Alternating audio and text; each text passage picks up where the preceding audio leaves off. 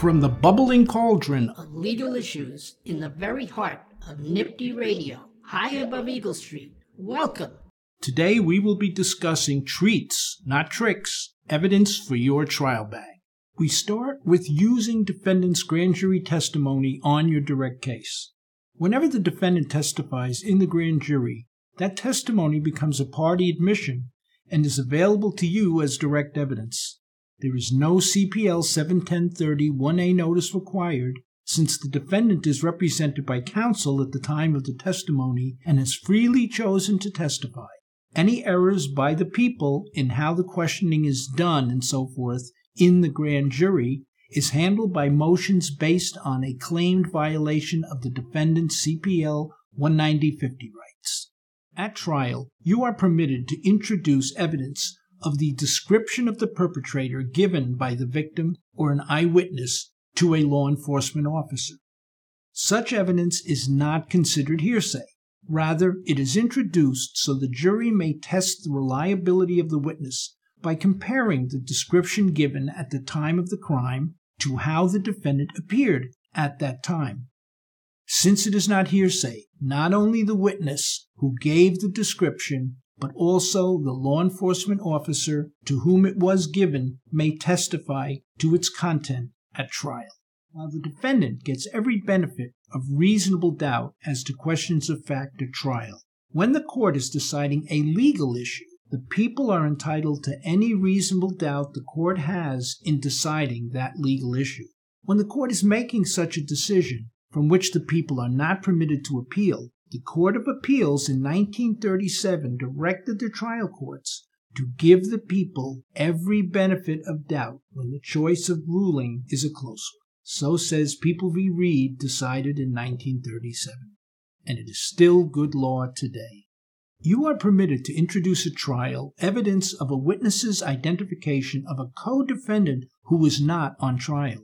For years, many courts would not permit such evidence to be introduced at trial based on their interpretation of the Court of Appeals holding in People v. Monroe. The Court of Appeals has rejected that interpretation of the Monroe decision and held in People v. Thomas in 2011 that such evidence was relevant because the ability of a witness to identify the co-defendant was an indication that the conditions at the location of the crime were conducive to having a reliable identification of the defendant made by that witness. While the defendant is given every possible right to present a defense at trial, this right does not include his or her ability to disregard the rules of evidence. While the trial courts are required to give the defendant every opportunity to present his or her defense, however tenuous it might be, this rule does not include a suspension of the rules of evidence. As the appellate courts have consistently written, the right to present a defense does not give the criminal defendant carte blanche to circumvent the rules of evidence.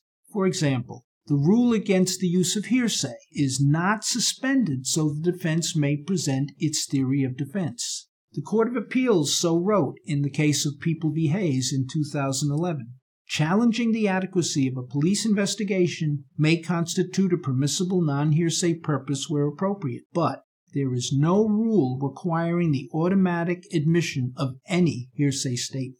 Also see the case of People v. Cepeda, a First Department case from 1994, which is quoted in all the appellate decisions as well as in the Court of Appeals cases, such as in the previously mentioned Hayes decision. And now, a special evidentiary treat just for you. As you know, any witness is usually not permitted to be impeached by omissions from previous testimony or statements, unless it is clear that the missing material would have been expected to have been mentioned as a proper response to the questions asked. However, when it comes to testimony by the defendant in the grand jury, you are more likely to be permitted to question the defendant as to the omissions from his or her grand jury testimony due to the nature of how defendants are usually questioned in the grand jury. In People v. Montalvo, a First Department case from 2001, the court held that the Bornholt rationale has only limited applicability to the defendant's testimony in the grand jury, where the defendant is, quote, afforded an opportunity to attempt to forestall an indictment by presenting any relevant and competent exculpatory information that may be available, and is not limited to facts that the examining ADA chooses to elicit. The common procedure in asking a defendant questions in the grand jury is that either at the beginning or the end or both of her testimony, he or she is asked what would they like to tell the grand jury about the incident. This is indicative of the total opportunity the defendant has to mention any relevant factor, and an omission of a significant fact only raised at trial is a proper area for impeachment by omission. For case citation and further case authority for the issues discussed today, please be sure to read the NPTE practice tip on this subject, as well as the memo entitled Evidence, Common Trial Issues in New York. Our thanks as always to our crack producer, Jonathan Marconi Crespino. Good luck and stay ready, my friends.